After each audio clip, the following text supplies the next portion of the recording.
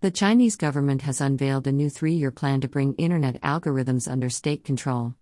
Regulators will then tweak and operate the algorithms to promote healthy and orderly development in the industry.